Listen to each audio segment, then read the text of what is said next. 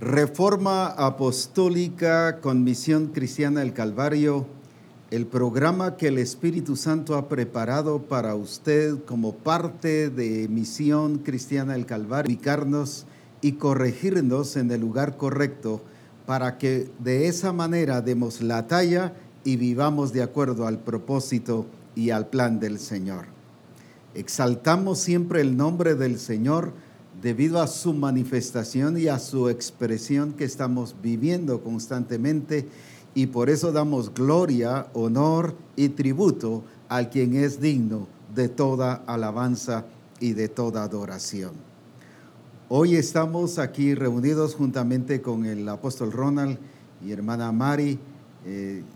Gracias a Dios por la bendición que ellos han sido a nivel de la sede central y cómo Dios los está bendiciendo y usando también a nivel de misión. Y hoy tenemos el privilegio de tenerles en Reforma Apostólica. Bienvenidos. Gracias, apóstol. Es una bendición poder estar acá en Reforma Apostólica.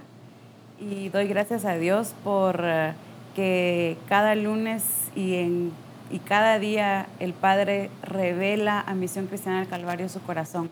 Es hermoso ver cómo Misión Cristiana del Calvario no es la misma, tiene muchísima hambre de Dios, y damos gracias a Dios por el instrumento que es Reforma Apostólica y pues igual por su vida, apóstol. Muchas gracias por esta oportunidad.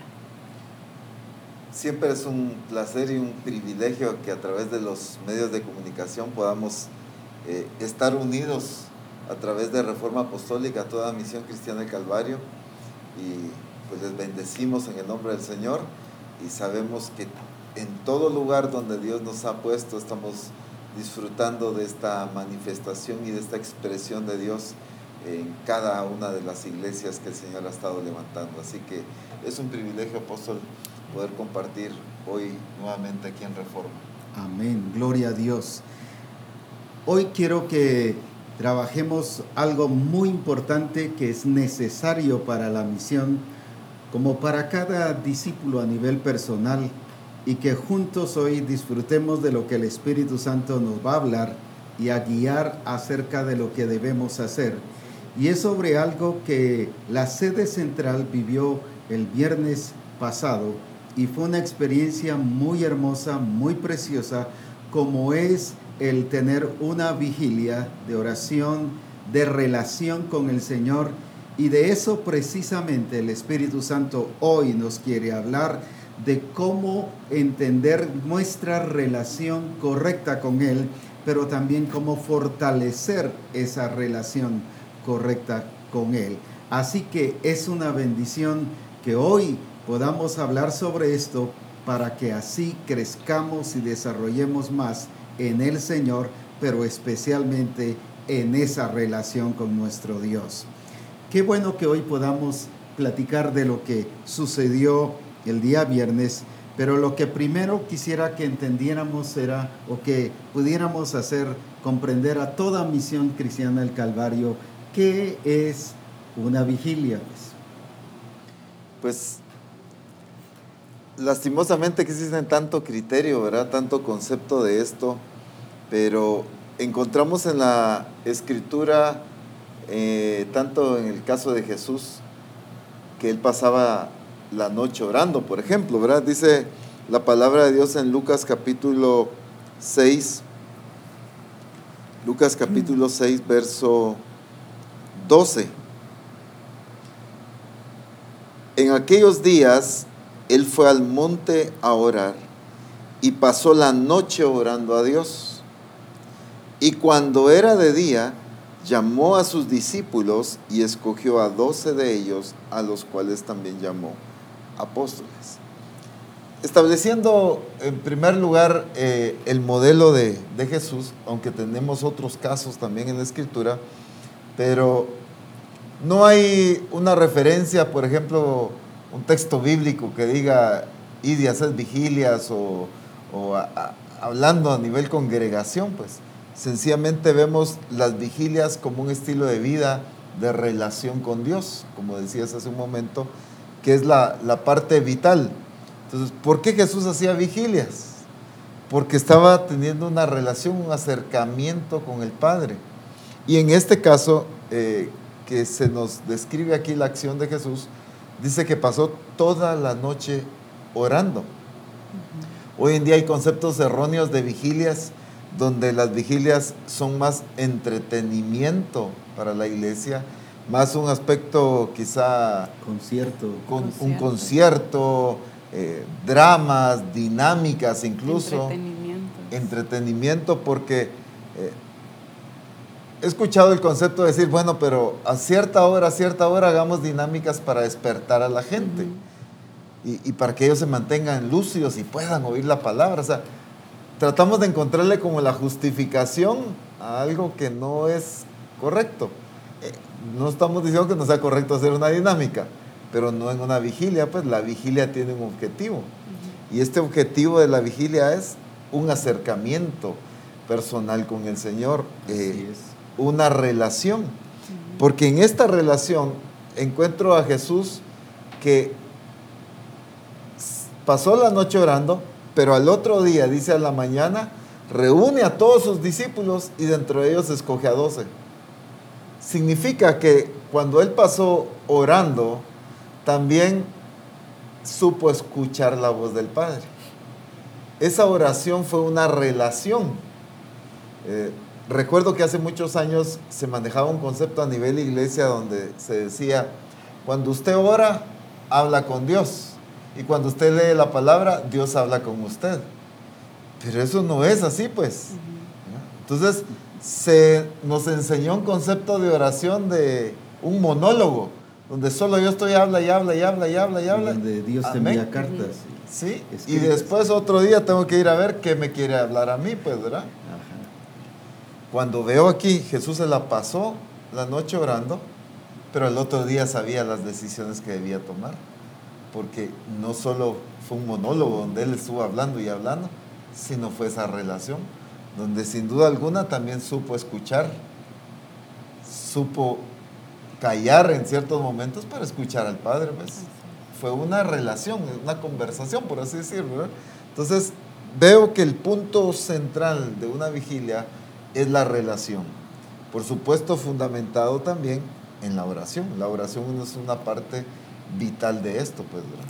Por ejemplo, en Mateo capítulo 6, la famosa oración del Padre Nuestro que se conoce, no es ningún rezo, no es ninguna, sencillamente nos está enseñando principios fundamentales del por qué debemos orar y cómo debemos orar. Aquí está establecida realmente esa relación correcta con Él. Por ejemplo, desde el versículo 6, mas tú cuando oras, está hablando de la persona, no está hablando del grupo, no está hablando de la iglesia, está hablando de mi relación personal con Él. Que yo como persona tengo que buscar a Dios, porque yo tengo que tener esa relación con mi Padre, como lo dice más adelante.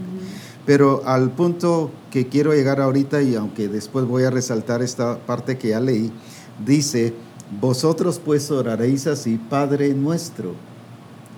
Está hablando de la relación entre padre e hijo y padre. No es una relación entre Dios y una persona, aunque lo es.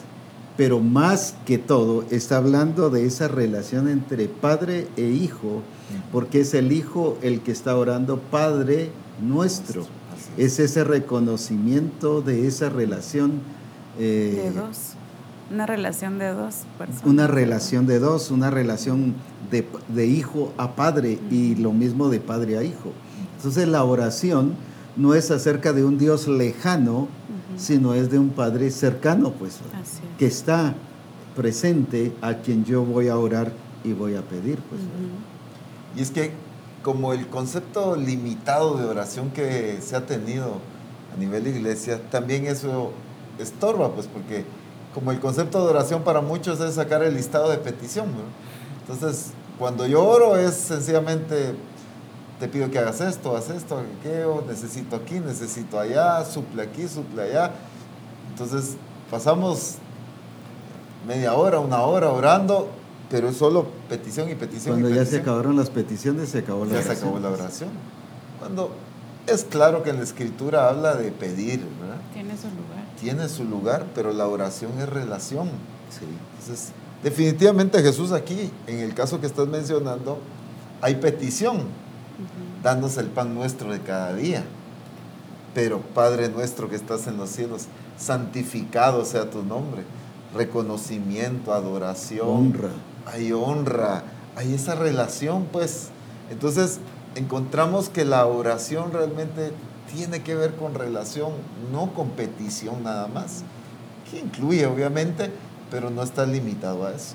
Y entonces, si no cambiamos ese concepto y pensamos en una vigilia de oración, entonces estamos pensando toda la noche pide y pide y pide. Voy a aprovechar para pedir de todo. Cuando no es así, pues. O sea, la oración, a eso nos estamos refiriendo, no es solo petición, sino es sencillamente acercarnos a Él para tener un tiempo de intimidad y de relación con el Padre, pues. Qué buenísimo es ver esto y este principio fundamental, porque si algo necesitamos es lo que la Escritura dice, que hay que orar. Así es. Debemos orar. Y aquí dice, mas tú cuando oras, entra en tu aposento. O sea, sí debemos orar. Es una necesidad. Es una necesidad orar. Debemos orar porque la Escritura dice que hay que orar, pero también vemos el ejemplo de Jesús, que su vida fue de oración también. Tampoco no es que se la haya pasado todas las noches orando porque tenía que dormir, si era humano, pues no era de Marte o de Júpiter, sencillamente era alguien que el verbo se hizo carne, tenía que dormir, pero sí ciertas noches sí se iba a orar. Pero también variaba su tiempo de oración. A veces oraba al principio de la noche, a veces oraba en la tercera, que se le llama la tercera vigilia, que era como de 12 a 3 de la mañana, o a veces oraba en la cuarta vigilia, que era de 3 a 6 de la mañana. Pues. Nunca establece un patrón de horario fijo de oración. Los hermanos en Jerusalén sí establecieron una hora de oración, que era la hora nona, que eran las 3 de la tarde.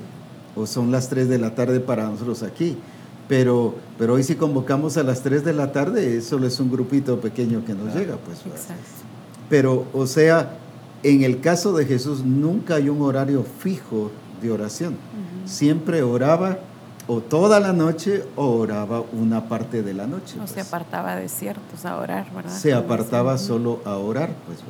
Y es que esa es la parte importante de establecer el principio de vigilia, como todo, ¿verdad? Relación.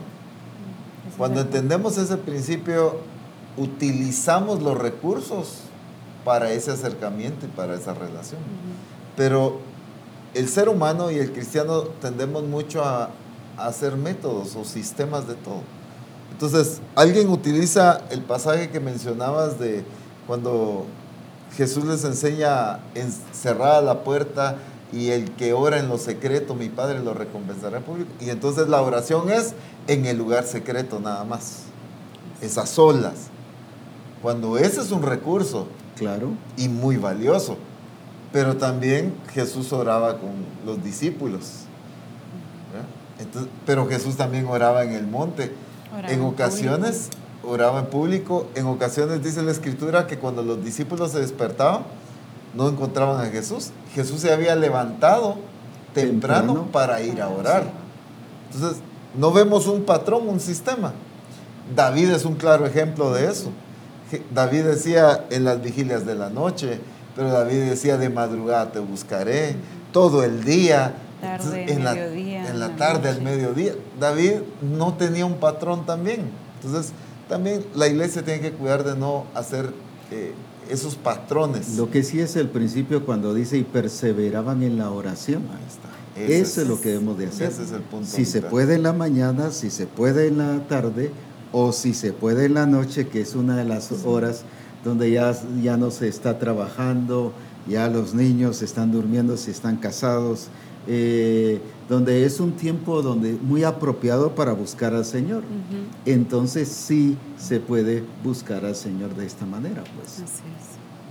Pero veo en el caso de Jesús que, digamos, Jesús no usó solo las noches. No, pues. Voy a solo por mencionar, Pedro usó solo en las madrugadas, Juan usaba solo a mediodía. No. Vemos tanto en Jesús como en David una relación en todo momento. Y eso debemos cuidar. Las 24 horas. Porque alguien puede decir, yo todo el día me la paso trabajando, mi día es muy apretado, entonces yo solo en las noches voy a orar. O no, en las noches llego demasiado cansado, yo soy bueno para madrugar, solo en las madrugadas voy a buscar a Dios. Excelente que lo haga en la madrugada, pero que lo haga en la madrugada no significa que lo deje hacer de noche, que lo deje de hacer a mediodía, por ejemplo. Una cosa no anula la otra. No, una cosa no debe anular la otra, porque entonces nosotros mismos nos estamos haciendo esquemas a un horario cuando la escritura, el diseño es en diferentes momentos. Entonces, otro ejemplo que vemos de Jesús es en Mateo capítulo 14, cuando después de el milagro de la multiplicación de los panes y los peces, Jesús había estado predicando, enseñando durante un largo tiempo a la gente que lo estaba siguiendo. Y sucede este caso en que la gente, pues, hay que darle de comer, multiplica la comida y todo. Y dice en el verso 22, ya después de que había pasado eso: enseguida Jesús hizo a sus discípulos entrar en la barca e ir delante de él a otra ribera, entre tanto que él despedía a la multitud. Voy a decirlo así en este término, era un mundo de gente. Después de haber estado predicando, enseñado, compartiendo con la gente, dándoles de comer al final, manda a los discípulos aparte y él todavía se queda despidiendo a todos. Y eran más de 5,000. Eran más de 5,000 personas. O sea, solo ese trabajito aparte del trabajo que ya traía. Despedida la multitud, subió al monte a orar aparte. Y cuando llegó la noche, estaba allí solo. Él mandó a los discípulos, despide a la gente, y cuando él se queda, se aparta a orar. En las primeras horas de la noche. Las primeras horas de la noche. Y dice, y ya la barca, hablando de la barca donde estaban los discípulos, estaba en medio del mar, azotada por las olas, porque el viento era contrario. Mas a la cuarta vigilia de la noche, Jesús vino a ellos andando sobre el mar, lo que ahí ya no estaba orando en la cuarta vigilia, ahí ya estaba yendo hacia los discípulos. Hacia los discípulos. Pero se había pasado toda la noche orando. Las 3 vigilias. Las 3 vigilias. De 6 de la tarde a 3 de la mañana. A pesar del día, utilizando un término muy chapín, tan trajineado el día, tan atareado el día. Trabajado. Un día de mucho trabajo, o unos días pues de mucho trabajo, pasa la noche orando, en la madrugada tiene esta experiencia con los discípulos, cuando Pedro camina sobre el agua y etcétera. Y dice el verso 34, y terminada la travesía, vinieron a tierra Genezaret. Cuando le conocieron los hombres de aquel lugar, enviaron noticia a toda aquella tierra alrededor y trajeron a él todos los enfermos y le rogaran que los dejase tocar tan solamente el borde de su manto. Y todos los que lo tocaron quedaron sanos. Después de pasar la noche orando, la madrugada un día con los anterior discípulos, todo trabajado, todavía sigue ministrando sanidad él al otro día. La tendencia es que después de ir a una vigilia, ir a dormir. O solo voy a organizar una vigilia cuando al otro día tengo feriado. Sin embargo, Jesús hizo esta vigilia, voy a decir así, cuando de todos modos al otro día tenía trabajo que hacer. Muy buena esa parte que acabas de explicar, porque eso nos quita cualquier excusa. Es que yo tengo que trabajar mañana, por eso no puedo llegar. Así es. No, es que tengo sed de la relación con Dios. Que pues, ahí está el punto. Eso es la sed, el hambre, la necesidad que me impulsa a buscarlo a Él, aunque el otro día haya que trabajar, pues, ¿verdad? En este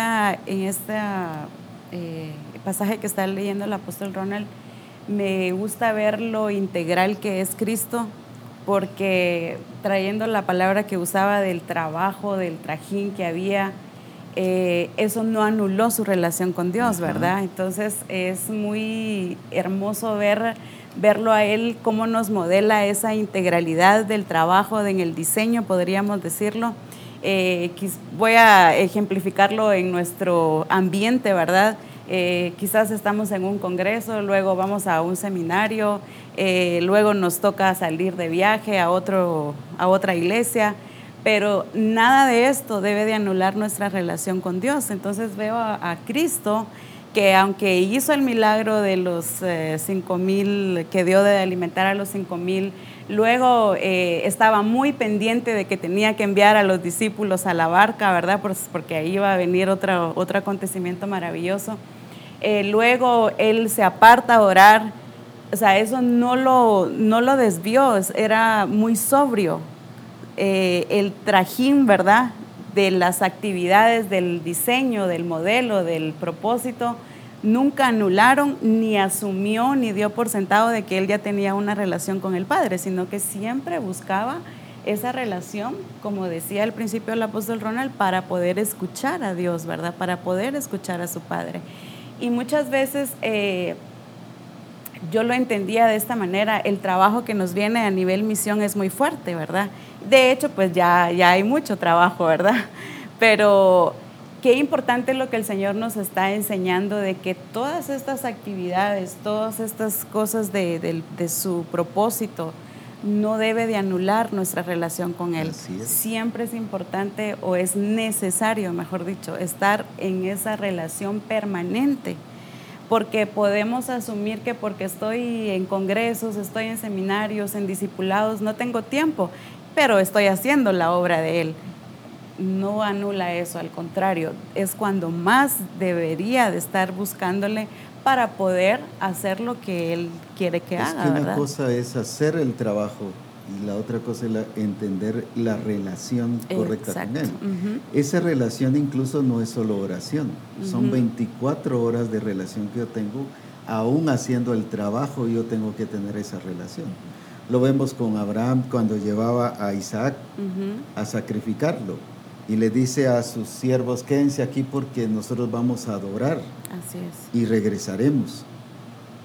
Si era sacrificar a su hijo que iba, pues, pero sin embargo, el entendimiento claro que él tenía, que aún con ese acto de obediencia y de sometimiento al Padre, era precisamente relación con Él, pues. Exacto.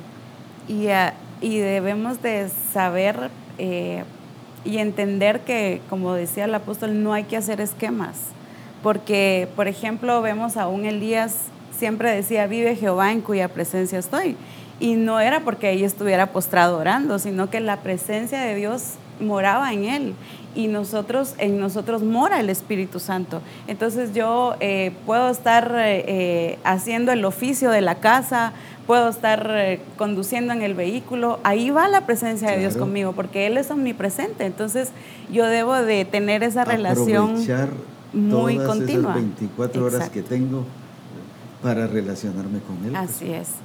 Y de todo esto han habido testimonios maravillosos, pero esa parte que mencionaba de aprovechar su presencia, alguien me testificaba de la vigilia y me decía: es que el Señor en esta vigilia me decía: mira, de todo lo que te has perdido por no aprovechar mi presencia, ¿verdad? En el sentido de que saber que donde yo voy, Él va, porque Él mora en mí, ¿verdad? Claro. Entonces no hacer un esquema solamente de estar en un lugar específico, aunque el lugar secreto, pues ese es un diseño y tiene su lugar, ¿verdad? Pero esa relación tan constante, tan permanente, y que nos lo modela Cristo, ¿verdad? Dice: permaneced en mí y así yo permanezco en vosotros, ¿verdad? Entonces esa permanencia que está en nosotros, que es su Espíritu Santo, nosotros debemos de aprovechar el tener su naturaleza y aprovecharlo en decir: el que mora en mí también va donde yo voy, ¿verdad? Entonces es que yo estaré con vosotros todos los días, no dice solo el día que hagas vigilia o solo el domingo que vayas al templo, no, todos los días hasta el fin del mundo. Y hablando de todos los días, son las 24 horas. Pues. Sí. Yo veo muy importante ese punto que se está tocando ahorita, porque a veces, claro, le pasa a todo discípulo, le puede pasar a todo discípulo, pero como ministro del Señor, se da mucho esa tendencia que como sirvo tanto a Dios, predico, visito, oro por la gente, estoy discipulando, estoy adiestrando, estoy haciendo tanto la obra, que siento que no tengo necesidad yo de mi relación y mi intimidad con Dios. Se expresa, por ejemplo, en muchos casos, pastores que durante el tiempo de adoración y de alabanza en un servicio están preparando su mensaje, ¿verdad? Y cuando ya les toca predicar, entonces ya van y predican. O sea, como que si ellos no tuvieran necesidad de adorar. Entonces, son errores o que sea, son cometemos. los que menos también se involucran. Son los que menos se involucran en la adoración. Entonces, tenemos mucho ministro que está dando vueltas, organizando y coordinando, no sé qué, todavía mientras la congregación está adorando. Cuando los siervos de Dios debemos ser los primeros que debemos estar añorando la adoración. En primer lugar, porque si nosotros ministramos a una congregación, necesitamos modelo, pues. vivir alimentándonos Exacto, de la presencia del Señor. Pues, entonces, esa parte es vital en la intimidad, en la búsqueda, en la relación con Dios, que nosotros que somos responsables de ministrar a una congregación o un grupo de comunión familiar, como fuera, necesitamos mantener una relación permanente con el Señor. Y uno de esos recursos, claro, hay muchos, son las vigilias. Algo que hemos descuidado, pues. Alguien preguntaba mucho, ¿pero qué se hace en las vigilias? ¿Qué hay que hacer en las vigilias?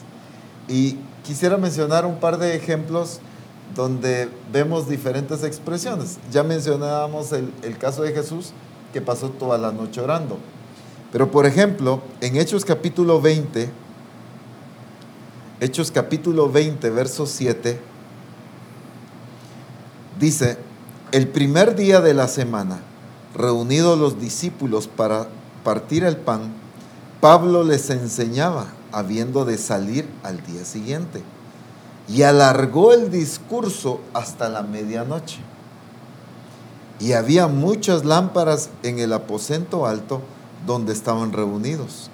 Y un joven llamado Eutico, que estaba sentado en la ventana, rendido de un sueño profundo, por cuanto Pablo disertaba largamente, vencido del sueño, cayó del tercer piso abajo y fue levantado muerto. Entonces descendió Pablo y se echó sobre él y abrazándole dijo, no os alarméis, pues está vivo. Después de haber subido y partido el pan, comió, habló largamente hasta el alba, dice. Y así salió. Prácticamente esta vigilia hubo predicación toda la noche. Sí. Hubo una resurrección, hubo un milagro. Milagros. Y hubo partimiento del pan. Comunión. Hubo comunión. Sí. Entonces, vemos en este caso no solo la importancia de un apóstol Pablo que tenía mucha riqueza que enseñar, obviamente, la gente que tenía hambre de escuchar. He escuchado comentarios que parecen bromas, pero son bromas tirando a algo serio. Dicen, usted siga predicando, nosotros a las 9 nos vamos, ¿verdad? Entonces, hay mucha iglesia con ese concepto, que el pastor siga predicando, a las 9 me voy para mi casa. Entonces, no hay hambre, pues. Es una iglesia que esquematizó un servicio y una búsqueda de Dios a un horario de 2 horas y media, 2 horas, y después de 2 horas yo ya... Vemos a la iglesia, la vida de iglesia, es una vida de relación, de intimidad, de búsqueda, de hambre con el Señor.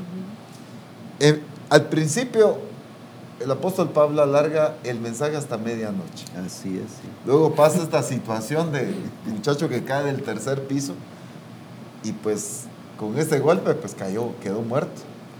Pablo desciende, lo resucita, comen el pan, comunión. ¿Qué regocijo pudo haber habido ahí con ese milagro? No y entonces no estorbó la vigilia, pues. Esta situación no los distrajo. Pues. Sí. Al contrario, se usó para la manifestación del poder de Dios.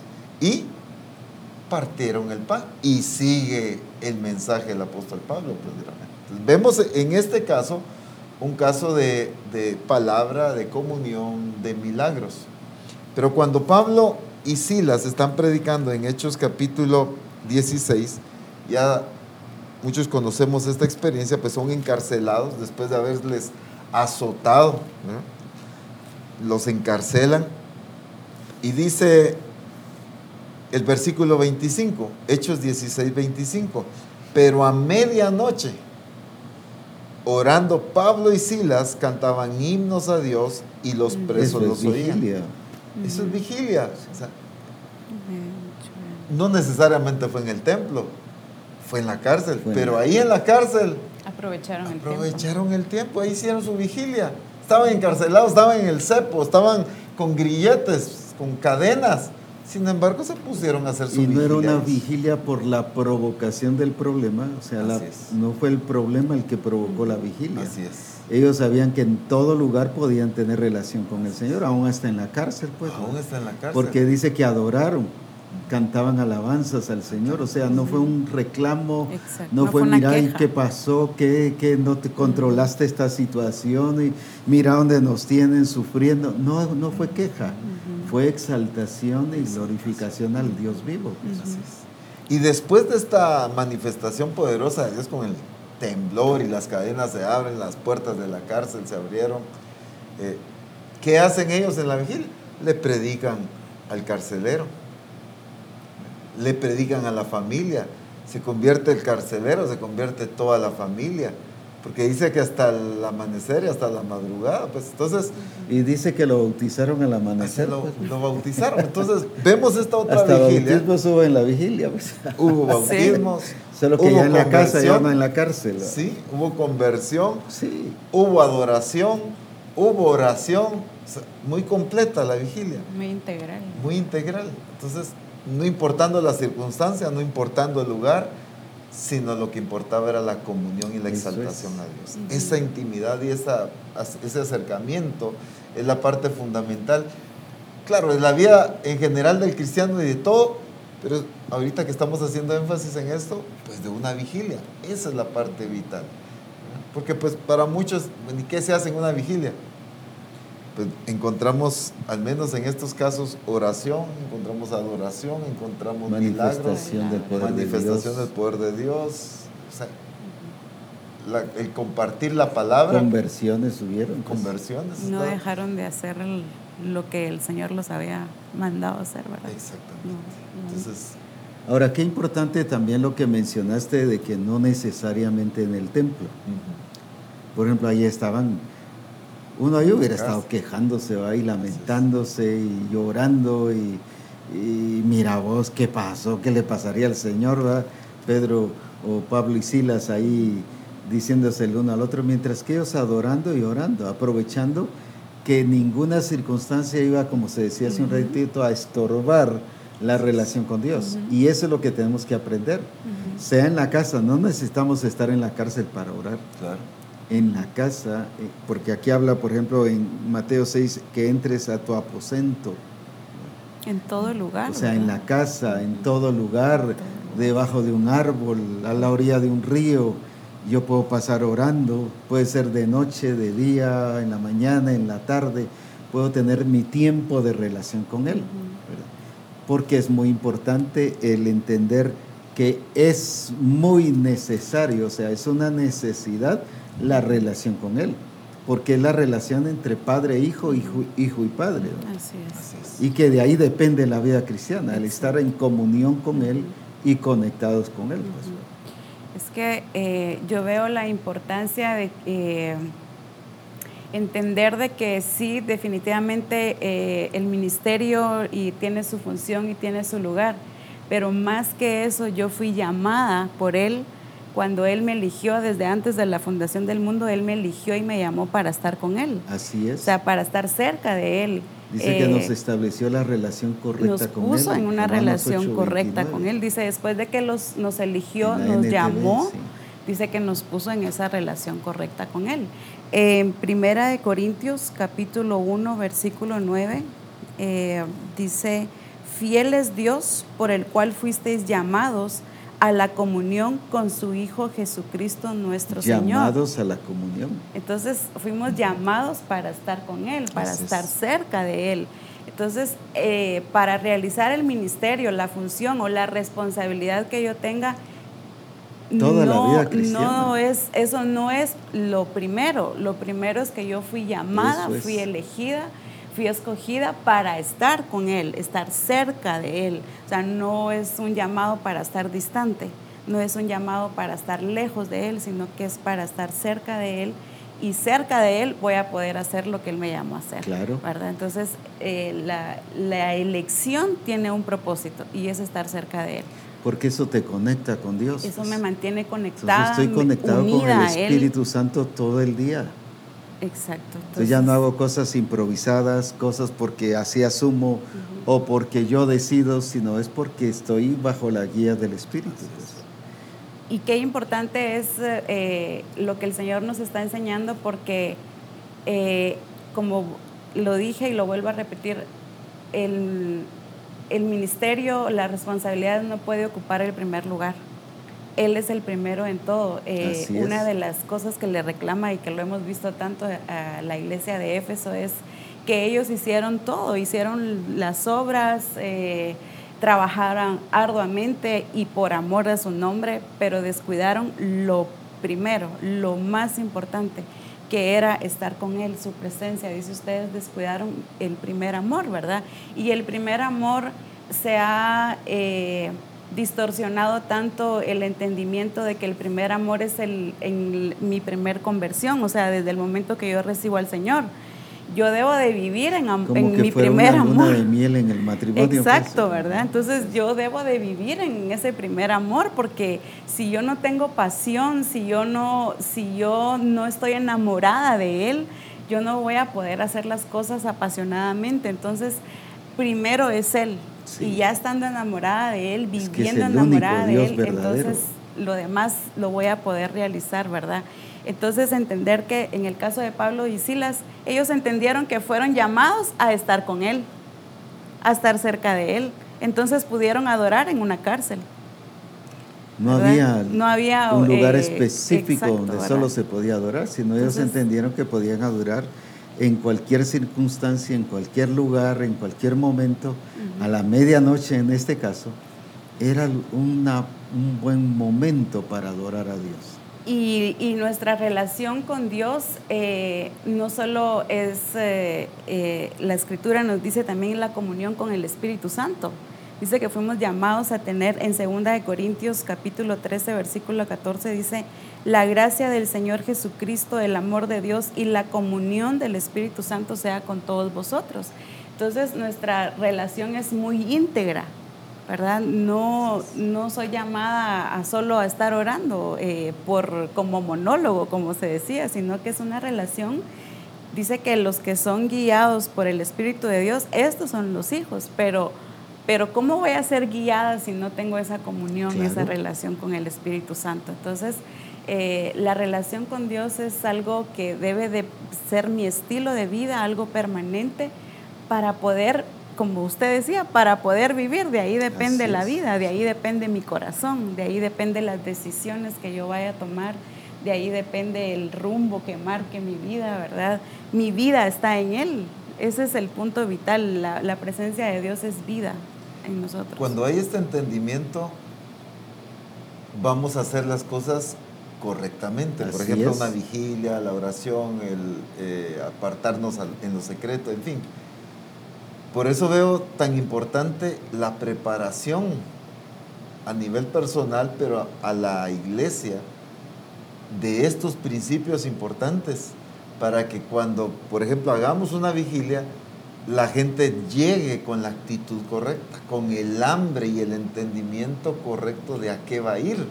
No solo a qué va a ir en sentido de un programa, ¿verdad? No es eso, sino a qué va a ir en el sentido de su necesidad de intimar con el Señor. A encontrarse con Él, a pasar con Él. Pues. Exactamente. Entonces, pero es importante que nosotros como ministros preparemos a la congregación en su hambre, en su entendimiento de necesidad de relación con Él, pero también prepararlos en la actitud, cómo van a relacionarse con el Señor.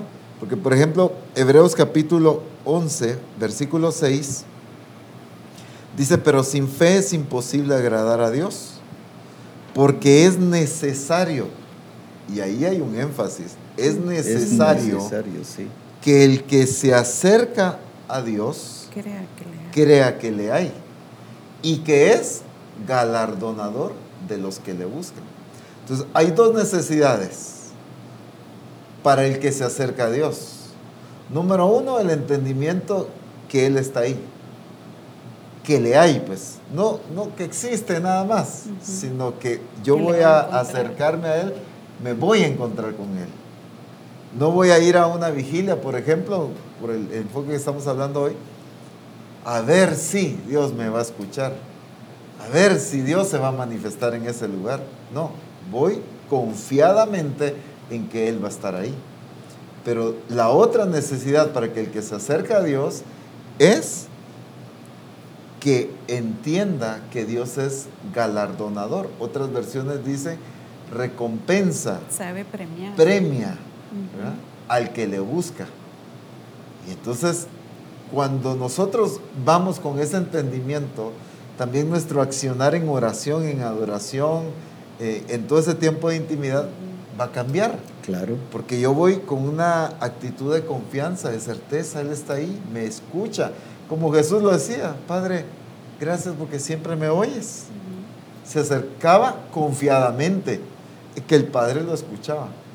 Pero muchos todavía tenemos ese temor de acercarnos como una probabilidad de a ver si Dios nos oye. Ojalá y Dios se manifieste cuando Dios está. Entonces, es necesidad que el que se acerca a Dios crea que le hay, pero el punto también muy importante, que es galardonador de los que le buscan. Dios va a premiar a aquellos que le buscamos. Dios va a recompensar a aquellos que le estamos buscando.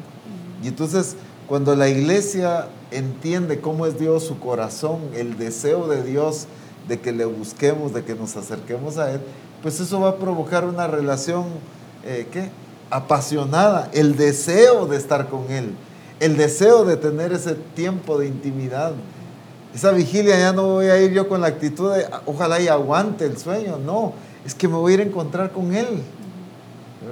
Eso me va a dar vida. Eso me va a dar vida. Es que tenemos entrada al lugar santísimo por medio de su sangre, dice. El problema cuando muchos oramos es solo a pedir perdón y van a una vigilia porque se sienten condenados. Y parecía como al estilo, voy a decirlo así claramente, católico, como a ir a ¿cómo se llama?, a limpiarse los pecados y ya regresan religiosamente como ya limpios y nada más, buscando solo limpieza según ellos. Pero esto no es en el Señor. En el Señor tenemos entrada al lugar santísimo. O sea, ya cada persona debe llegar con manos limpias, como dice el salmista. Entrad por sus puertas. Entrad por sus puertas con acción de gracias.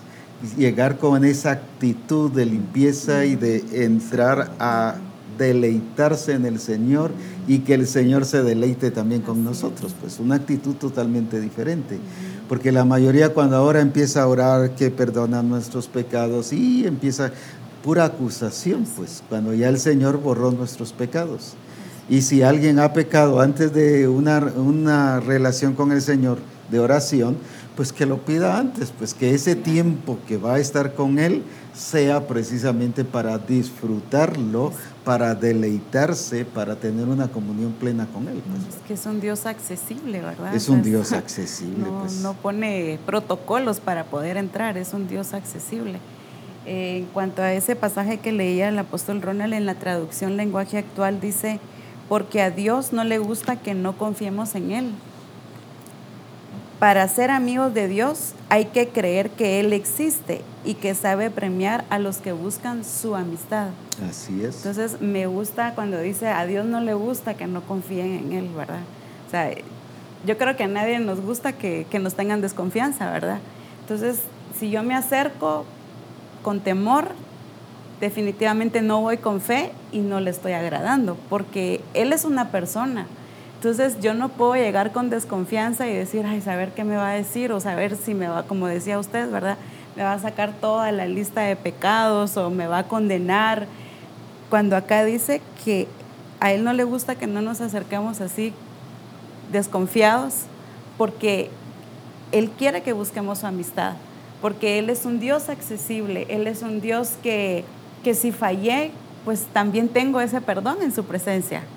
Que si tengo necesidad, pues también tengo eso en su presencia, pero más que todo que disfrute de quién es Él. Él quiere mostrarse con confianza, con esa accesibilidad, porque eso ya fue hecho, entonces yo tengo que entrar accesible a su presencia para poder buscarle y para poder conocerle más, porque si no estoy cerca de Él no voy a poder conocerle más. Ese punto que dice los que buscan su amistad es muy importante en la actitud, ¿verdad? De esa búsqueda, de esa relación con Dios. Entonces, yo no me voy a acercar a Él para ver qué le saco, por así decirlo, ¿verdad? A ver qué beneficio obtengo. Esa no es la actitud de un amigo buscando a un amigo. Para que me conteste mis oraciones, ¿sí? y resuelva mis necesidades. Sí, esa no es la actitud realmente de la amistad. La amistad es relación. Sí. No hay un interés. No hay un interés mezquino, pues, personal, solo qué ventaja saco yo de esa búsqueda, sino sencillamente conocernos, platicar, estar en comunión, estar juntos. Es que los amigos quieren estar juntos. Y los amigos se cuentan todo. Se cuentan todo, están platicando, se ríen, se la pasan alegres. Ese es el concepto de amistad. Entonces, cuando dice el que busca su amistad, es que Dios está llevando a Misión Cristiana del Calvario a ese nivel de amistad. Jesús le dijo a los discípulos, ya no os llamaré siervos, sino os llamaré amigos, porque el siervo no conoce lo que hace su Señor, pero al amigo le va a ser revelado, pues. Y eso es lo que Dios está haciendo con Misión Cristiana del Calvario. Pero se necesita que nosotros, desarrollemos ese nivel de acercamiento, de confianza con el Señor, de acercarnos como amigos. Y el acercarnos como amigos definitivamente no debe anular el respeto, el reconocimiento, claro, pues, de con quién me estoy acercando. Porque algunos se van a extremos, algunos que porque es mi amigo ya lo trato de vos, y mira vos Dios, y eso es una falta de respeto, porque aunque es mi amigo, pero no deja de ser Dios. Pero otros se van al otro extremo donde ya es usted, porque es respeto. Entonces, no, yo no veo ningún pasaje en la Escritura. Jesús establece esa relación, Padre nuestro, que estás. Ay, que estás en los cielos, o santificado sea tu nombre. nombre. Hay una armonía, hay una comunión, hay un acercamiento, jamás se pierde el respeto, pero hay una relación de confianza. Entonces, la religiosidad nos lleva a una relación distante, o el falso concepto nos lleva a una relación confianzuda, donde no, tiene que ser una relación cercana, profunda, pero con el respeto debido. Que esa relación santifique el nombre del Señor. Exacto. Por eso dice, santificado sea tu nombre. Pues. Así es. Honrarlo. Que es honra, que es reconocimiento de lo que Él es, creador, el Dios único y verdadero. Así es. Que debe implicar mi relación a eso. Así es. Y apóstol, en este concepto de que estamos hablando de vigilia, creo muy importante resaltar algunos puntos que son muy valiosos en que debemos tomarlos en cuenta cuando realicemos vigilias en nuestras congregaciones. Y por ejemplo, uno es el sonido. Muchos de nuestros templos están situados en vecindarios, por ejemplo. Sí, tenemos casas alrededor. Y el concepto de muchas iglesias es que estamos adorando a Dios y que se aguanten los vecinos. Y no, esa es una falta de respeto, es una falta de entendimiento. Y por eso es que después queremos evangelizarlos y lo que menos quieren ellos es oír, porque los hemos desvelado, saber ni cuántas veces, con el sonido a todo volumen. Y máxime, si vamos a hacer una vigilia, hay un horario donde ya el sonido tiene que reducirse, donde tenemos que tener cuidado de no afectar a los vecinos, porque ellos necesitan descansar. Es parte del testimonio. Ser también sabios y prudentes. Eso es sabiduría, aplicación de sabiduría. No porque yo esté adorando a Dios significa que yo tengo que poner el volumen a todo volumen y mis vecinos me tienen que aguantar. Algunos cristianos quizá viven cerca de alguna congregación, de algún templo, y no me dejarán mentir lo incómodo que es querer descansar y que esté ahí el sonido a todo volumen y que una persona no pueda descansar en su casa. Entonces, tenemos que ser sabios también en la aplicación de esto, de la realización de las vigilias, pues, ¿verdad? Sí, es prudencia, porque cuando el Señor habla aquí, volviendo a Mateo 6, de entrar en lo secreto y de orar, no está hablando solo de un lugar secreto, sino está hablando de un lugar privado en el sentido de no afectar a los demás. Así es. ¿Verdad? Sí. De cerrar la puerta, de no dejarla abierta no porque sea algo que, como dijéramos, de estar a escondidas orando a Dios. Algo No es místico. esconderse. Así es. Es precisamente cuidar la privacidad, pero también cuidar y respetar la privacidad de los demás. Pues, Así es. y Y no otro afectarlos. concepto que se ha dado en muchos lados de vigilias es que son cultos largos o son cultos repetidos, digamos, de cierta hora a cierta hora nos da tiempo de hacer 2 cultos. Pues, ¿verdad? Entonces, el tiempo de alabanza normal, mensaje, hasta ofrenda, y después otro tiempo de alabanza normal, predicación, ofrenda, o sea, como que fueran 2 cultos.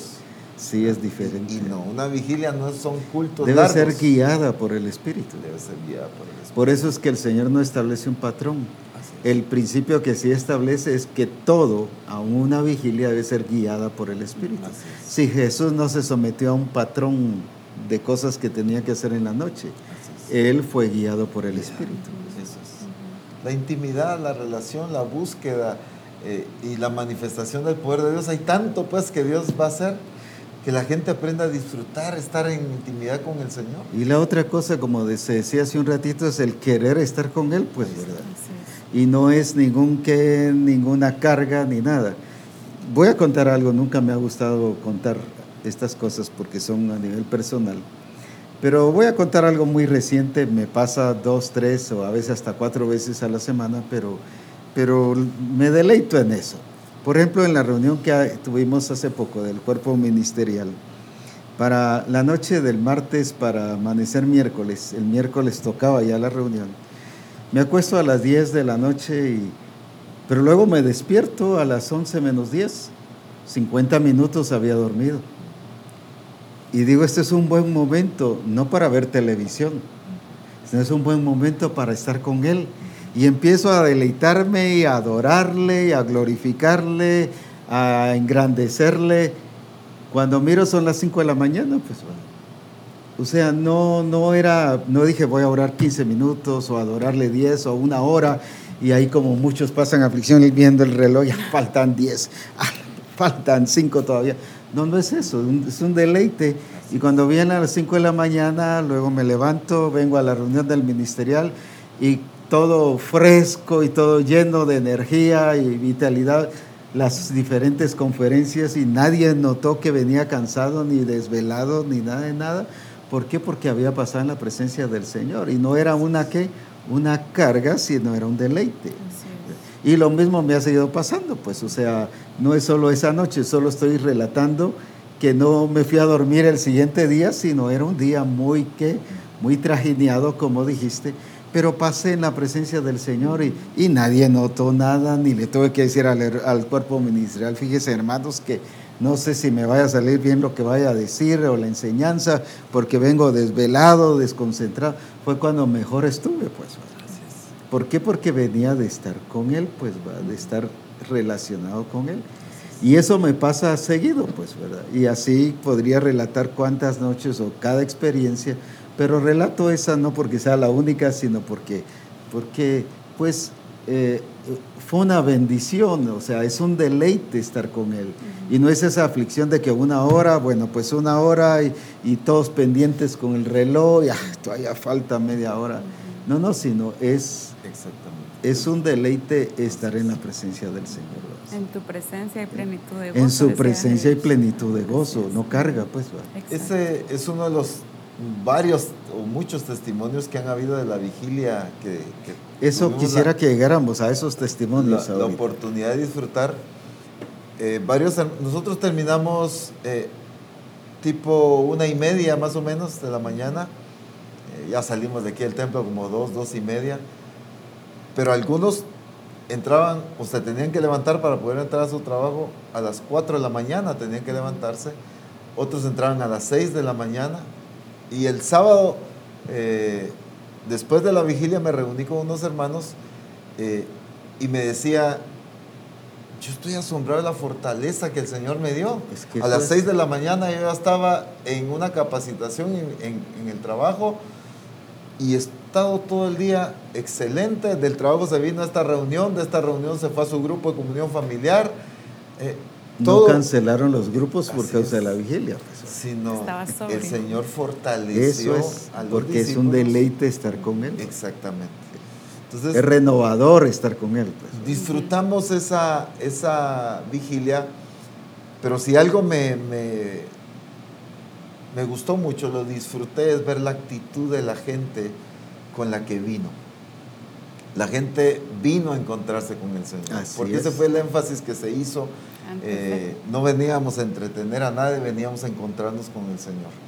Y cuando platicábamos, cuando se oraba, cuando tuvimos tiempos de oración a nivel personal, a nivel grupo, se veía el hambre, el deseo de la gente, el deleite de encontrarse con el Señor.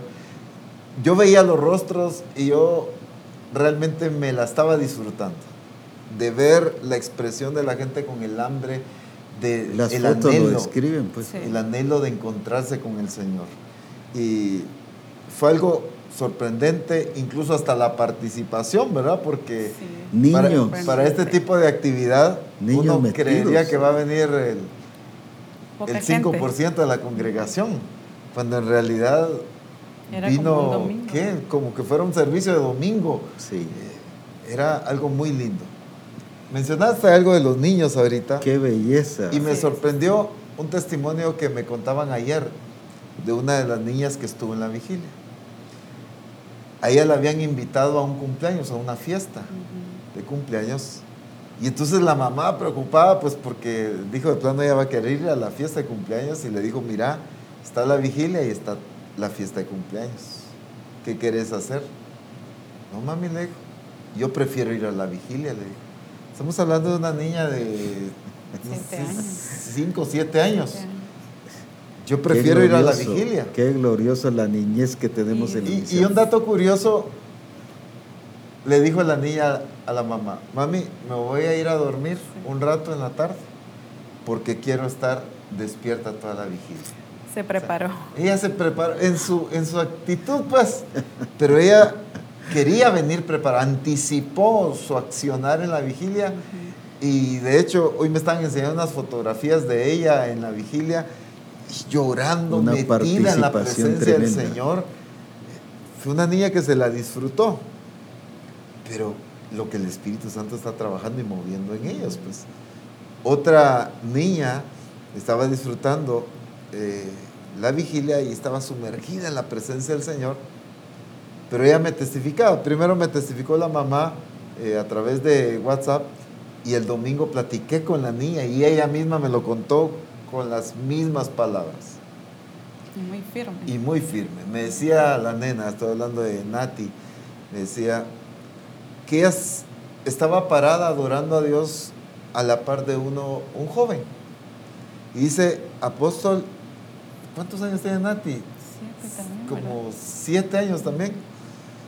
Yo podía sentir el sufrimiento de este joven y las situaciones que él había pasado y la necesidad que él tiene de nacer de nuevo y de esto. Y me empieza a hacer una descripción de todo lo que ella había sentido de este joven.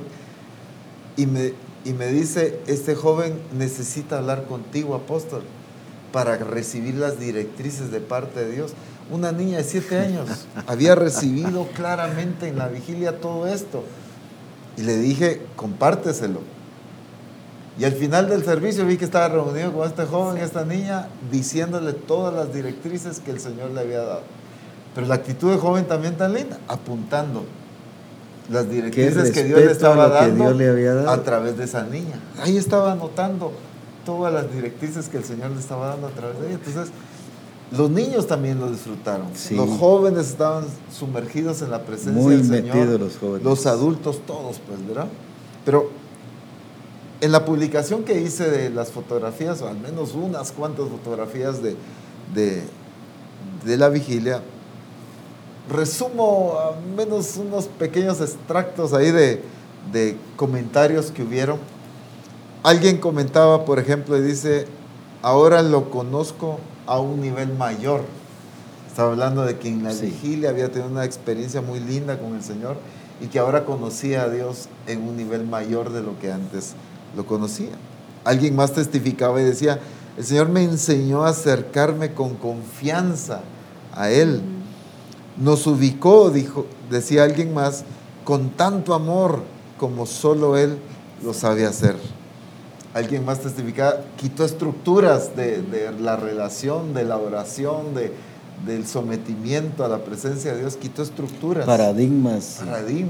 Alguien más decía, se derribó todo esquema que yo tenía de vigilias, pues, ¿verdad? Que creía que iba a venir a aguantar sueño, ¿verdad? Sí. Entonces, Y eso es lo que el Señor está haciendo hoy con toda la misión, hoy, precisamente a través de este programa. Así es. Alguien más comentaba y decía, transformó la manera de presentarme delante de Él. Qué belleza, expresiones muy qué lindas lindo. que yo encuentro de la gente, como dijéramos, no fue resultado de algo que hicimos nosotros, fue resultado Pura obra del de Espíritu. la presencia de Él. Sencillamente nuestra función fue exponerlos, voy a usar esa palabra, no sé si es la correcta, exponerlos Así es. a Él y que Dios trabajara en la vida. Fue lo que Dios hizo con cada uno. La vigilia solo fue el instrumento de exponernos a todos ante el Señor, ante su majestad, ante su santidad, ante su presencia, ante lo hermoso que Él es. Ese es el verdadero entendimiento que debe tener Misión Cristiana El Calvario de la vigilia. Así es. Que es precisamente someternos y exponernos someterlo a Él como ministro a la iglesia. Así es. ¿Verdad? Que estamos sometiendo la gente, las personas, los discípulos de la iglesia a la obra del Espíritu Santo. Alguien más comentaba y decía que este había sido un tiempo donde Dios le había hablado y se había expresado directamente con él. Escuché comentarios de algunos hermanos que me decían, porque tuvimos un momento de silencio y decíamos, oigamos, porque yo sé que si el Señor está ahí, habla, ¿verdad? Y entonces... Aclaro, no con palabras proféticas, sino que el Señor a él le iba a hablar personal, directo. Sí. Y así fue. Varios decían, el Señor me habló y me confrontó esto, me desafió aquí, me corrigió lo otro, me instruyó aquí. Dios les estuvo hablando. Cambio de actitud. Porque aprendimos también a que en esa relación, escucharlo a Él. No místico, sencillamente real, genuino, ¿verdad? De lo que pasó ahí. Alguien dice, para mí fue un encuentro con Él. Alguien más comentaba, decía, una nueva etapa en mi vida, y es que producto de esta vigilia, ¿verdad? Estoy resumiendo muchísimo los testimonios, pero la verdad es que el concepto de exponer nuestra función como ministerios es exponer a la iglesia ante Dios, ante su presencia. Porque a veces creemos que somos nosotros. No es imponer, sino es exponer. Es exponer. Pues que tengan su encuentro con Él. Como que nosotros fuéramos ¿cómo dijéramos? El protagonista de aquí de la película. No, es Él. Es Él. Él es el dueño, Él es el Señor, Él lo diseñó, Él obra, Él llama, Él todo lo hace. Y las personas son de Él. Pues, son de Él. Entonces, nuestra función es llevar a la gente a exponerlos ante la presencia del Señor. Y esa es, la vigilia pues es una herramienta muy preciosa precisamente para esto. Solo que nosotros, primero como ministros, tenemos que tener el entendimiento claro y por supuesto enseñarle a la congregación a tener el entendimiento correcto de a qué voy a ir a la vigilia. Apóstol Ronald, desde tu perspectiva ahora pastoral, a partir de la vigilia para acá, ya se ha hablado sobre el rompimiento de paradigmas y de estructuras, que fue muy valioso, muy importante, ¿va? Y que ahora a través de esto se nos está permitiendo que la misión completa rompa esas estructuras. Así es. Pero qué desarrollo, qué crecimiento, aunque uno dice, pero son poquitos días, pero la obra del Señor está así, está, no que Dios esté preciso, sino que Dios está exacto, pero completo, haciendo su obra. ¿Qué has visto en la congregación a partir de allí, a pesar de los poquitos días? Creo que el aspecto más trascendental y al final el más valioso que está pasando es una iglesia más enamorada de Dios, Muy importante de su eso. persona. Pienso que ahí está el punto crucial de todo y lo más valioso al final, pues, porque han habido milagros. Ayer precisamente alguien me demostraba y me decía, apóstol, yo tenía un tumor, ni siquiera mi familia se lo había comentado, pero yo no podía dormir del dolor. Y como en la vigilia se ministró sanidades, ahí fue sano el tumor. Gloria a Dios. Entonces, hubieron cosas muy preciosas, ¿verdad? Transformación en la manera de pensar y muchas cosas, edificación y todo. Pero el muy bueno lo que punto acabas de crucial, enfatizar, porque lo que generalmente uno espera son milagros. así es, Y es cierto, van a pasar. así es. Pero más importante es lo que acabas de decir, Y, que la gente Sí, enamorada de él, del Señor. y el Señor me hacía entender algo, porque sé que toda Misión Cristiana del Calvario hemos estado creyéndole a las promesas de Dios en cuanto, bueno, a todo, pero en cuanto a la manifestación del poder de Dios que Él ha prometido. Cosas que ojo no ha visto, que oído no ha oído, que no ha subido a corazón de hombre. Han pasado cosas sorprendentes, pero lo que está por pasar es sin precedentes, pero todavía no ha pasado.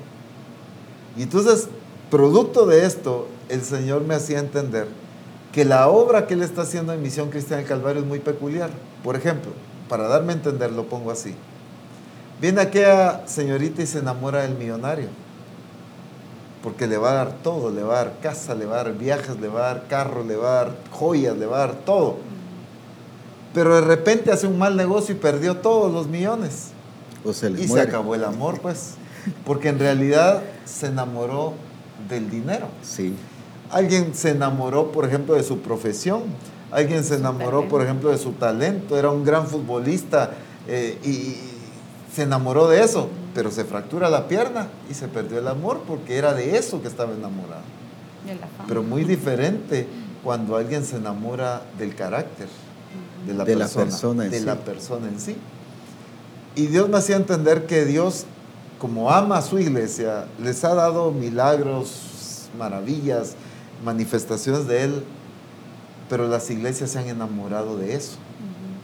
Y en Misión Cristiana del Calvario, aunque ha pasado, pero todavía no ha pasado lo más glorioso que Él ha prometido, porque el Señor se determinó que nosotros le amemos a Él, no a sus milagros, no a su provisión. Todas esas son añadiduras. Son añadiduras, que sí las va a dar, pero Misión Cristiana del Calvario se está enamorando de Él, de Eso su persona, de su carácter, teniendo esa amistad, ese acercamiento.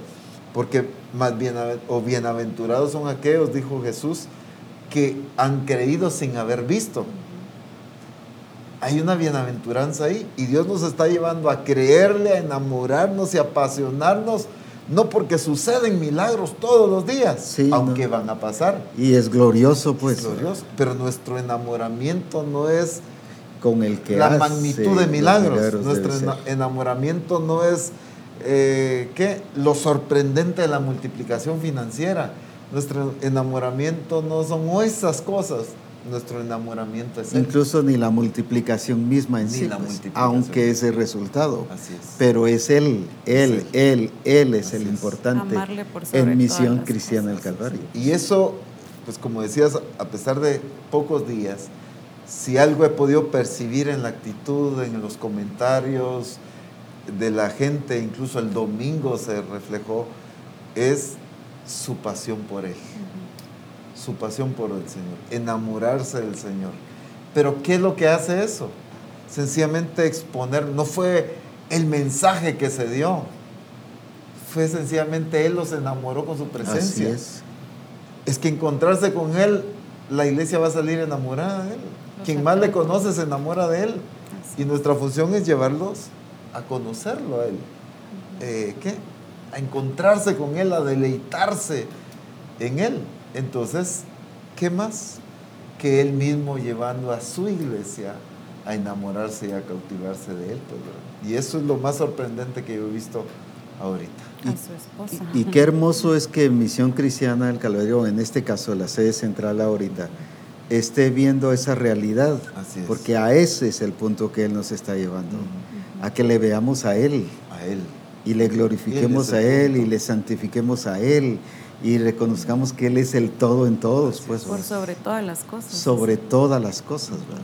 Por eso es que la gente salió feliz, contenta. El domingo me reuní con jóvenes, escuchándolos, con grandes, con niños incluso, escuchándolos, pero todos encantados de haber estado en la presencia del Señor. Y lo que decían era eso, es que pasamos en la presencia de Dios, pasamos con Él. Ese era casi un común denominador que se oía. Entonces eso es glorioso. Eso no se trabaja con 365 mensajes, ni con 20 paralíticos sanados. Eso es pura relación con el Señor, pues, puro ese acercamiento con Dios.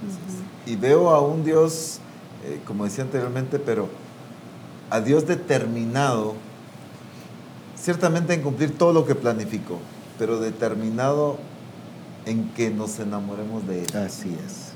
Y entonces por eso es que, aunque ha habido provisión, ha habido maravillas, ha habido prodigios, ha habido milagros, porque sí los ha habido, pero no ha dado todo, porque primero nos está llevando a ser cautivados por su persona, por su carácter, acercarnos a Él por su amistad, no por qué le voy a sacar, no por qué beneficio voy a obtener, aunque todo eso es añadidura, como decías.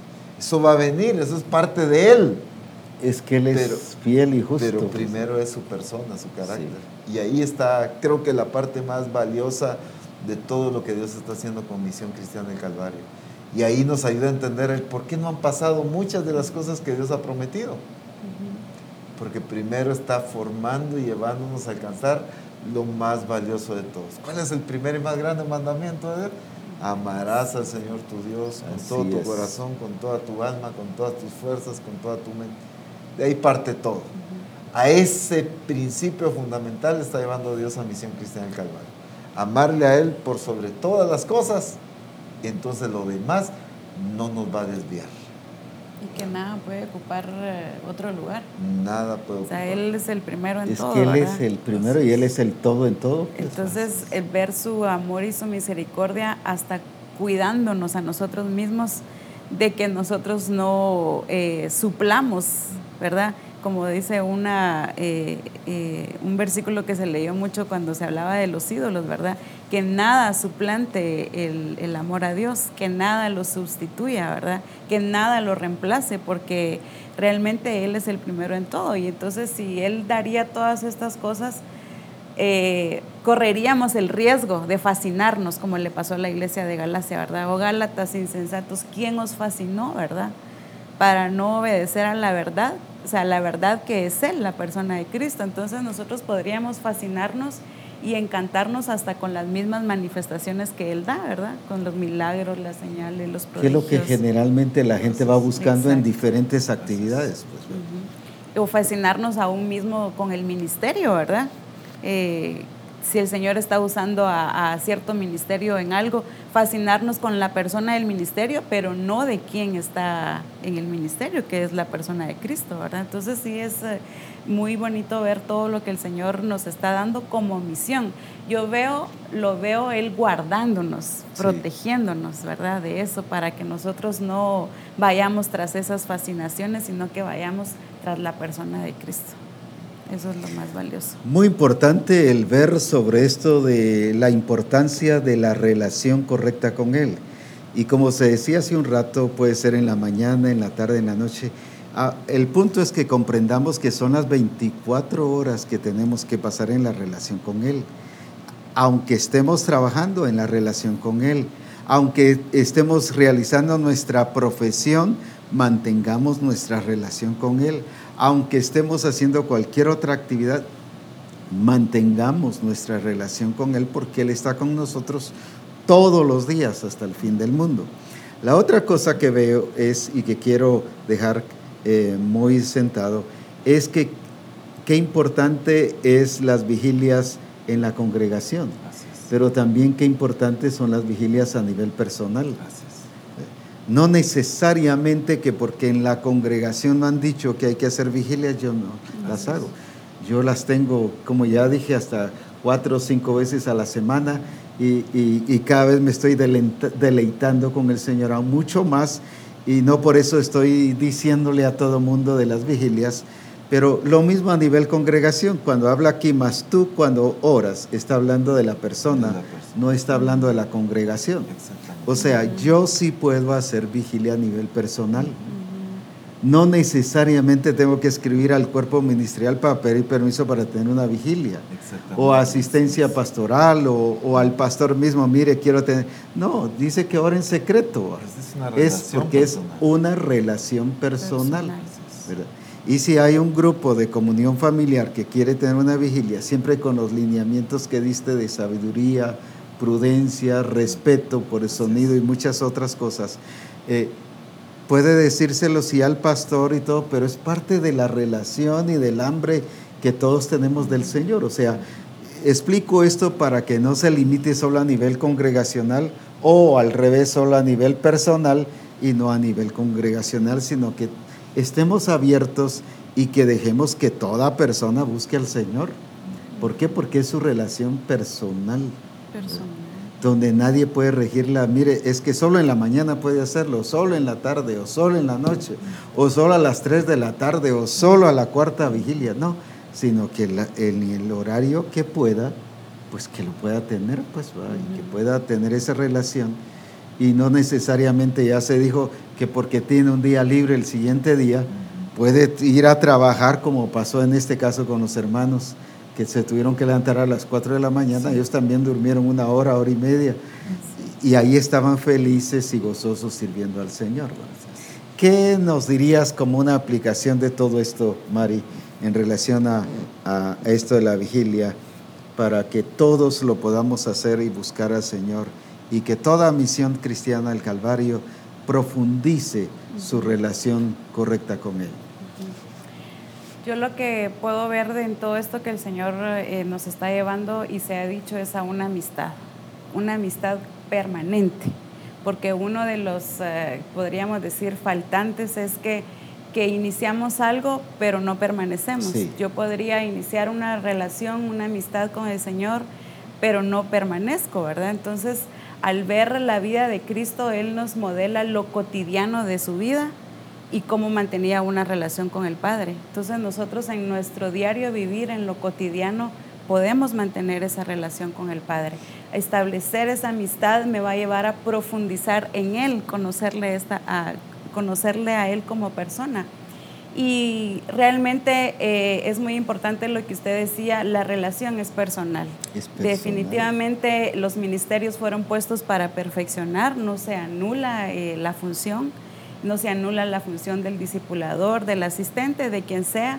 La relación con Dios es personal. Y mientras más le conozco, más me enamoro. Mientras más relación con Dios, más temor de Dios hay en mí.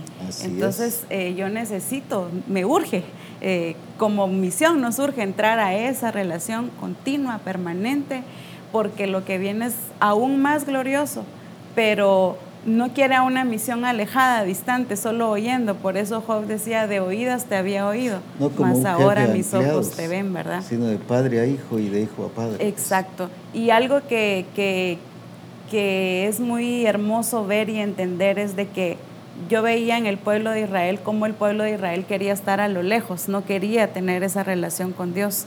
Le decía a Moisés, ve tú y habla tú con el Señor, y ahí nos lo dices a nosotros, ¿verdad? Pero Misión Cristiana del Calvario no es el pueblo de Israel. Somos los redimidos de Dios, los elegidos, los escogidos, los amados de Él, que nos eligió para estar con Él. Tener comunión con Él, para habitar, para morar con Él. Y entonces, como elegidos y como llamados, con esa identidad, así debo de buscar al Señor. Aleluya. Cerca de Él. Y me gustaría leer, hablando de la elección, para qué nos hizo Él, en Salmos 65, versículo 4 y 5, lo voy a leer de una vez en la PDT. Dice: afortunado los que tú elegiste para acercarse a ti y vivir a tu lado. Veo la elección de Dios con un propósito. Dice: afortunado los que tú elegiste para acercarse a ti y vivir a tu lado. Quiere decir que Misión Cristiana del Calvario es afortunada porque nos eligió para estar cerca de Él. Qué glorioso.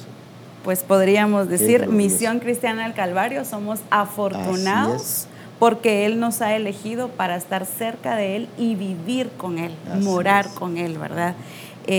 Dice: en tu templo santo tenemos todo el bien que necesitamos. O sea, Él es nuestra necesidad. Ahí pone David que Él es nuestra necesidad primordial. Y luego tan hermoso dice: con tremendas cosas nos responderás. Pero lo importante es que Él nos ha elegido para estar cerca de Él. Amén. Misión Cristiana del Calvario fuimos elegidos para estar cerca de Él, vivir con Él, morar con Él y vivir en nuestra vida cotidiana su presencia, ¿verdad? Entender que Él es omnisciente, omnipresente, y donde ahí vaya yo, Él está conmigo, ¿verdad? Entonces es hermoso lo que viene para Misión el Calvario, porque nos esperan grandes cosas con Él, pero más que todo aprender a disfrutarlo a Él. Porque cuando aprendemos a verlo a Él, vamos a poder estar en todas las cosas que Él nos ha llamado, ¿verdad? Y yo podría decir que la aplicación es que nuestra vida diaria, nuestra cotidianidad, ¿verdad?, en lo que nos movemos, que nunca pensemos que Él es inaccesible. Él es accesible, Él es un Dios que nos da confianza. Entonces, mientras más le conozco como hija de Dios, voy a poder entender quién es mi Padre. Así ¿verdad? es. Entonces, es hermoso verlo. Yo he disfrutado viendo a las personas, como decía el apóstol Ronald, el haberlos expuesto delante de Dios, no para ser condenados, no para ser juzgados, sino para ser amados por nuestro Padre. Y eso es lo importante. Eso es lo que hace falta como ministerios, de permitir que la congregación se vea amada, se sienta amada y tenga una relación de ese amor del Padre hacia nosotros como hijos. Y apóstol, fíjese que decía con una persona, es tan fácil de dejar de ver lo que es obvio, ¿verdad? Porque decimos muchas veces, y lo he escuchado en varios testimonios, yo di por sentada mi relación con Dios. La di por sentada porque estoy metida, ¿verdad? Estoy involucrada, pero el involucramiento no es dar por sentada mi relación con Dios. Son actividades, no anula eso, ¿verdad? Las actividades no anulan mi relación con Dios, mi ministerio no lo anula, o sea, no puedo yo darle prioridad a esto más que a mi relación con Dios. Y entonces me decían varias hermanas, ahora tenemos esa confianza, no porque no tuvieran ellas antes una relación, sino porque vieron a Dios como un Dios amoroso, como un Dios que hay confianza, como un Dios, Él dice: acercaos a mí y Él se acercará a vosotros. Entonces, el estar cerca de Él es lo que me va a permitir vivir una vida plena como persona y una vida plena en el propósito de Él, ¿verdad? Entonces, es muy maravilloso que nosotros podamos entender que nuestro Dios es un Dios accesible, es nuestro Padre, nuestro amigo, y el poderlo vivir diariamente. Me encanta el modelo de Cristo, cómo nos modela esa cotidianidad en su vida y nunca anuló su ministerio ni su fama. Dice un pasaje que su fama se extendía cada vez más y más, pero Él se apartaba a orar a lugares desiertos. La fama de Misión Cristiana del Calvario viene y ya estamos sonando, ¿verdad? Pero la fama no debe de anular nuestra relación con Él en lo cotidiano de nuestra vida. Apóstol Ronald, ¿qué aplicación nos darías en relación a todo esto? En primer lugar, me dirijo a los ministros y les exhorto a que aprovechemos los recursos que el Señor nos ha dejado.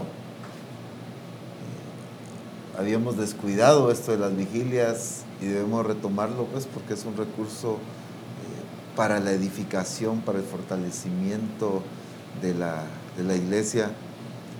Y nosotros entendamos que nuestra función es propiciar la manifestación del Espíritu Santo y no estorbar la manifestación del Espíritu Santo en una congregación, porque yo puedo, en vez de propiciar, estorbar con mis sistemas, con mis normas, decir, nadie puede estar haciendo vigilia si no lo autorizo yo. Yo voy a estar siendo un estorbo. Ya lo autorizó el Señor. Ya lo autorizó el Señor, ¿para qué me va a pedir más permiso? Más tú cuando oras entra en tu... Exactamente. Ya lo autorizó. Ese es el punto. Pero muchos, por nuestra función pastoral como ministros, a veces, en ocasiones, nos convertimos en estorbos, en jefes de ese accionar del Espíritu Santo que quiere llevar a la iglesia. Entonces, al contrario, nosotros debemos facilitar este tipo de situaciones. Pero a los discípulos, a la congregación, le animo a que no, porque no se programen cosas a nivel congregación, las deje de hacer, porque ya se explicaba la importancia que esto es un aspecto personal con el Señor. Pero como el pastor no programa una vigilia, entonces ojalá y un día, y ojalá, y siempre nos excusamos en que no programan. Entonces yo debo de cuidar mi relación con el Señor. Y entonces esto es importante, claro, el ayuno, no descuidar el ayuno, la oración en todo momento, pero las vigilias es una parte también que Dios pues nos está llevando a darle el sentido, y sin duda alguna por eso también permitió que no le restáramos atención durante un tiempo, para que muriera y se enfriara esos esquemas, esas tradiciones, porque lamentablemente todavía a veces queremos retomar las cosas que Dios dice, pero no dejamos lo tradicional. Y entonces, como por ejemplo en el ayuno, ¿verdad? Cuando el Señor nos empezó a hablar del ayuno, algunos todavía sacaron lo tradicional de sus esquemas de hacer ayuno. Cuidémonos nosotros como ministros de no sacar esquemas que quizá con los que fuimos formados de una vigilia, por ejemplo. No estorbemos la obra. Ser dirigidos por el Espíritu, ese es el punto importante. Dirigidos por el Espíritu Santo, en lo que se debe hacer y en lo que Él quiere hacer. Así es, para que Él sea glorificado. Así es, eso es. Qué importante es todo esto, porque nos lleva a esa relación que dice Romanos 8:30, que Él nos estableció, nos llamó, nos escogió, nos predestinó precisamente y nos colocó en la relación correcta con Él. Pero esa relación correcta nosotros tenemos que fortalecerla. No es solo una relación de Él hacia nosotros, sino aquí en la oración del Padre Nuestro es una relación del Hijo hacia el Padre. Padre Nuestro. No es el Padre el que está orando, sino es el Hijo el que está orando, ¿verdad? Y la otra nos ubica en relación a la oración, es al Padre que hay que orar. Hoy en día algunos oran al Espíritu Santo, pero aquí dice que es al Padre, pues. Son esquemas religiosos o de sectas que están llevando a eso. Incluso algunos oran a Cristo, al Hijo, cuando dice que es al Padre. Y todo lo que orar es al Padre en mi nombre, ahí sí entra la función de Cristo. En mi nombre, Él os lo dará. Entonces, debemos de orar en el nombre del Padre con la guía del Espíritu Santo, para que todas las cosas sean conforme su propósito y conforme su plan. Ahora, qué necesario es lo que acabas de decir de la importancia de las vigilias y de la amistad con Él, lo que tú dijiste también, de la amistad con Él. Y si algo el Señor quiere es eso. Y que, por ejemplo, a sus discípulos dijo, ya no los llamaré siervos, sino ahora mis amigos. Y eso es lo que Dios está llamando a Misión Cristiana del Calvario, a ser amigos, a tener amigos, y a que nosotros le veamos a Él como nuestro amigo sobre todas las cosas, ¿verdad? Ahora, es bueno entonces que tengamos esto, que sí usemos prudencia, respeto hacia las demás personas en el cuidado de la bulla, de la música, de todo el ruido, para evitar problemas con la gente, que en vez de ahuyentarlos, los atraigamos y que sean bendecidos con nuestro ejemplo y testimonio también. Así que Dios tiene planes gloriosos para Misión Cristiana El Calvario, y yo doy gracias a Dios, Apóstol Ronald y Mari, de que la sede central nos ha dado ese modelo, ahora ese ejemplo de lo que el Espíritu Santo está guiando hacia toda la misión, aunque entiendo que hay lugares donde se está haciendo vigilias, pero a nivel tradicional. Pero ahora este modelo es muy importante, muy básico, para que sigamos siendo guiados por el Espíritu Santo. Y definitivamente la primera persona o la única persona que tiene Misión Cristiana del Calvario es Dios, el único Dios verdadero, a quien adoramos y a quien servimos. Qué buenísimo, doy gloria a Dios por todo lo que Él está haciendo. Así que a preparar vigilias en la congregación o a nivel personal o en el grupo de comunión familiar, si van a salir a algún lado, pues explíquenle al pastor, o todo hágalo en orden, decentemente y en orden, para que todo funcione de una manera preciosa y normal. Y si tiene alguna duda o alguna confusión, como ya varios nos han enviado preguntas, de las cuales ya se respondieron aquí en el programa, no dude en preguntar, escriba y con gusto cualquier duda respecto a la vigilia, estaremos con gusto guiándole de acuerdo a lo que el Señor ha hablado. Doy gloria a Dios por la dimensión que Reforma Apostólica ha tomado, no solo que nos están viendo en muchos lugares, en varias naciones, sino que ahora a través de habernos trasladado a YouTube, ya usted puede encontrar ahí una parte donde puede ponerle título o titularlo para que sea traducido en su idioma. Saldrán las letras en el idioma, sea mandarín, sea inglés, sea francés, sea italiano, sea el idioma que sea. Ahora Reforma Apostólica puede leerse, porque puede ponerse títulos ahí aparece esa opción, y usted lo podrá leer, de lo que se esté diciendo, lo podrá leer en su propio idioma, no importa que sea musulmán, griego, japonés, chino, usted puede ahora leer lo que se esté diciendo en Reforma Apostólica. Así que ahora hemos entrado ya a un nivel mundial de toda lengua, y ahora recuerdo lo que dijo el Señor en Apocalipsis, toda lengua, toda nación, toda raza, tribu, o sea, no importa ahora de dónde sea, usted puede saber qué se está diciendo en Reforma Apostólica. Qué bendición y qué glorioso este logro que el Señor nos ha permitido para cumplir esa parte de esa escritura, que toda lengua y toda nación escucharán el mensaje de nuestro Señor Jesucristo. Gracias, Apóstol Ronald.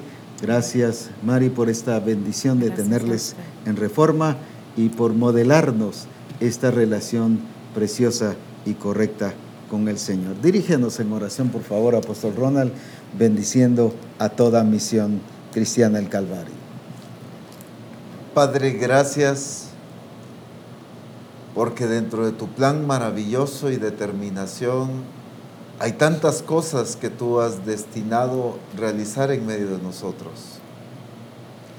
Pero has estado llevando a cabo una de las más maravillosas, y es cautivarnos con tu grandeza, con tu hermosura, con tu santidad, con tu carácter, con lo que tú eres, y llevándonos a ser una iglesia que te ame a ti con toda su mente, con toda su alma, con todo su corazón, con todas sus fuerzas.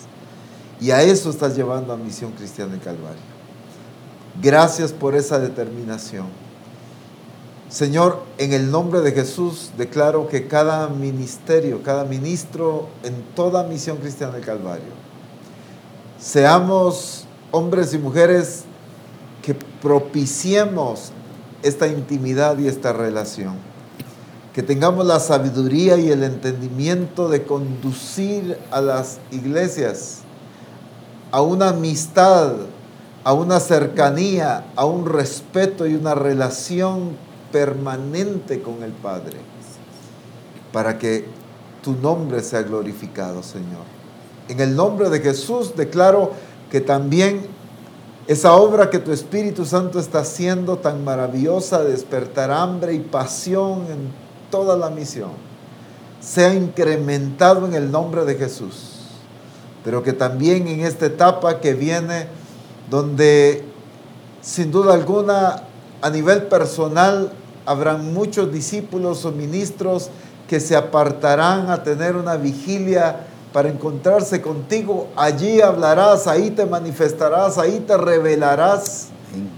Pero también a nivel congregaciones, cuando se realicen, Señor, tu nombre será exaltado y tu propósito será cumplido en cada congregación. Señor, gracias por tus determinaciones y gracias por tus obras en medio de nosotros. Por lo tanto, hoy bendecimos a toda Misión Cristiana del Calvario, porque tú la has llamado y la estás llevando a esa relación correcta contigo, estrecha y permanente, para que ninguna manifestación tuya de provisión, de multiplicación, de milagros, de maravillas, nos distraiga de lo que es realmente importante, y es tu persona, Señor. En el nombre maravilloso de Cristo Jesús. Amén. Amén. Bendito el nombre de Amén, Jesús. amén. Dios les bendiga a todos en los diferentes lugares, en los diferentes países. Ahora, no solo escuchándonos, sino leyéndonos en toda lengua, en todo idioma, que es lo grandioso que Dios también está haciendo.